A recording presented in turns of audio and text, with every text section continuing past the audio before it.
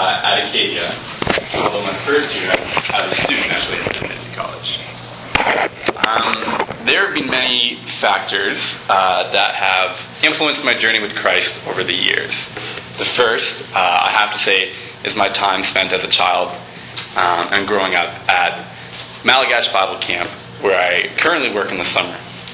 But the second has been the presence of the many mentors and people that have come alongside me in my life, whether it be retreats or canoe trips or coffee shop chats. I've been blessed by the number of leaders that have invested in my life. And it wasn't too long before I noticed a trend, and that was that many, if not most, of the mentors in my life had at one point attended Acadia University. In fact, more than that, many, if not most of them, had been involved with the group that goes by the name of Acadia Christian Fellowship. So perhaps it shouldn't have been a surprise that I decided to attend Acadia myself, and that I wound up as president of ACF in my third year. ACF is part of a larger organization which most of you are probably familiar with. That's InterVarsity Christian Fellowship. In fact, if you visit the Wikipedia page for IBCF, the first sentence reads as follows.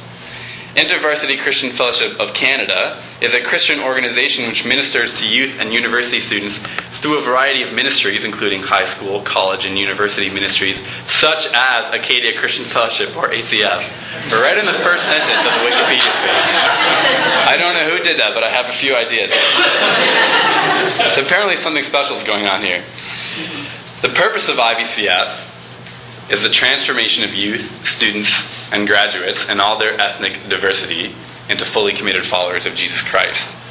This is mainly done through small group Bible study, discipleship, and witnessing communities. When I joined ACF 2 years ago, as I started at Acadia, the group, in terms of membership at least, was at a low point. The membership couldn't have been more than 15 people who would regularly maybe go to events. Most of them were female. In fact, I attended a Bible study in my first semester where I was the only boy amongst perhaps 11 girls who actually attended. I suppose there are pros and cons to that. But it was around this time that we started to pray for revival. And the prayer meeting was small at first, often just 2 people. But once a week in the early morning, we would lift up our prayers and petitions to God. And it wasn't long before those prayers were answered. By the end of last year, the size of the community had grown substantially. Overall membership went from 43 to 83 in a year. The number of international students went from 5 to 29. First years doubled from 13 to 27. And amazingly, the number of non-Christians in our group went from 2 to 17. Most importantly, we praise God that one of my friends last year even made a decision to follow Jesus. And there are others that are very close. I have since heard that over the summer, 2 more girls have given their life to Jesus, both of whom were actually introduced to the Christian community through classes at the Divinity College. If anything, I want you to be encouraged that there is amazing kingdom growth happening at Acadia. But there is also tremendous brokenness. Allow me to read you 2 quotes from the most recent issue of the Acadia student newspaper, The Athenaeum. This came a couple days ago. The first quote is from a first-year student named Jen Young. She says, "I think on nights and on weekends, there aren't many things that I've come across to do that don't involve drinking. I'm sure there are some things there, but I haven't found them yet." And secondly, in 2011, the University of Alberta Health Survey found that students experienced the following mental health issues at some point within the past 12 months. 51% of students felt things were hopeless. 34% felt so depressed that it was difficult to function. 52% felt overwhelming anxiety, and 1.2% attempted suicide. One fact, for me at least, stands out among the rest. In my 3 years at Acadia, 4 students have died, and only 1 has been of natural causes. The other 3 deaths have all involved alcohol, and 1 was a suicide. It saddens me to say that I actually knew 2 of these people personally. And it was out of this sorrow and desire for more that this year's vision for ACF was birthed. It reads, "Thirsty students sharing the drink that satisfies and brings new life to Acadia. The hope is that every event we run this year and every relationship we build will line up with this vision, because if 52% of students feel things are hopeless, well, Jesus is the hope for these students.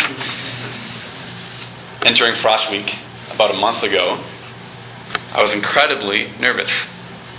We had 0 events planned, and we had no idea how we were going to reach the 1,500 new students converging onto Acadia. We knew full well that the majority of these students start university feeling vulnerable and alone, and so are very likely to catch the first train that comes by, so to speak, which more often than not happens to be alcohol and the party culture and the empty feelings that come along with it. How could we tell these students that there was another train to catch? So the members of the leadership team got together and we let Scripture guide our prayers. Luke 10 was what we looked at. That's where Jesus sends out 72 people. And he says, the harvest is plentiful, but the workers are few. Therefore ask the Lord of the harvest to send out workers into his harvest field. Workers were indeed what we needed, and this is what God provided. The number of new, enthusiastic, passionate Christ followers this year is astounding. A few examples. The first morning prayer meeting we had a couple weeks ago had 11 students, 7 of which were new students. Furthermore, I know 2 students that arrived in Canada this year that have already brought a Canadian friend to Christ. Already this year. I also have an older friend and graduate of the Divinity College. Dan Ingram is his name. Maybe you guys have met him or something. He contacts me whenever he hears a student at Acadia who might be interested in ACF. He has connections. He'll often send me names, and then he entrusts me to find these people and invite them into community at Acadia. And now often these people are needles in the haystack. They're just out there somewhere. 4 times in the first 2 weeks, I received a name. And 4 times I tried to contact this person on Facebook, but to no avail. 4 times I prayed that somehow and possibly I'd be able to meet this person on campus. And 4 times I've come across this person in the most unlikely of circumstances. My favorite story is of a man who I prayed to meet, who walked right into the middle of our ACF leadership meeting in the Student Union building, thinking that we were another group, only to find out that we were looking for him. There are 3 other stories like that, and I'm not going to tell them all. Now, the potential for these students is huge. Even last week, I was sitting with a new Muslim student in my friend's residence room. Quite naturally, we ended up doing an exercise that I often use in Bible studies, where interesting and thought-provoking photographs are laid out on the floor. And you ask the person questions that they have to answer using the cards. For example, what 3 images would you use to describe your life right now? Or pick 3 images to describe what you wish your life were like right now. The questions get increasingly spiritual, but we talked for so long about the first 2 questions, which aren't necessarily spiritual questions. We talked for about an hour and a half, and without any prodding, this man sat on my friend's bed in tears as he opened up about his struggles with his friends and his family, providing me and the others the opportunity to comfort and encourage our new friend in Christian love. 2 days later, he came to the Bible study that we run in his residence. But what can you do as students of the Divinity College? Now, I understand that many of you commute to Wolfville and are actively involved in serving in an area that is not necessarily this campus community, and I praise God for that. So first and foremost, I ask you to pray Luke 10 with us. Ask God for workers to be sent out into this field, to be caring for and serving the students here in word and deed. Pray for the kingdom to continue growing and for people's lives to be changed through encounters with the body of Christ in Wolfville. And if God is calling you to be a worker here, and I'm sure He is in one context or another, whether in the Div College or on the campus itself, then I urge you, in general, to go out and simply meet people. Invest in their lives, let them know they are valued, and pray for them. On a more specific note, I also ask that if anybody has any sound gear, mics, speakers, etc., that they can lend us, we're looking for some for this Friday night, so that's a specific request. Allow me to share 2 more stories with you. The first happened this summer at camp. We hosted a college and career aged camp, and this is the first time we've done this in a while. So I was actually reunited with many men my age that I had once been campers with in junior high and at the beginning of high school. And so I hadn't seen them for a long time, but they're now around my age and attending university like me. And I had no idea what these boys' lives were like. I hadn't seen them in 7 or 8 years. But for some reason, I just assumed that at a few points down the road, a few years down the road, I assumed that they had fallen away from their faith. And judging from the photos I had seen on Facebook, were now embracing a secular lifestyle and probably only discuss faith begrudgingly, if that. I was pleasantly surprised, indeed shocked, when these boys, upon being reunited with each other and me at camp, were sharing these struggles with one another. And in fact, asked the group time and time again to pray and do devotionals with them because they still recognize the power and the life that is behind the gospel. What I learned was this. Who was I to judge? How could I just assume that these men wanted nothing to do with faith anymore? Don't give up on people. I'm not saying that you're doing it, but I'm saying that it's tempting.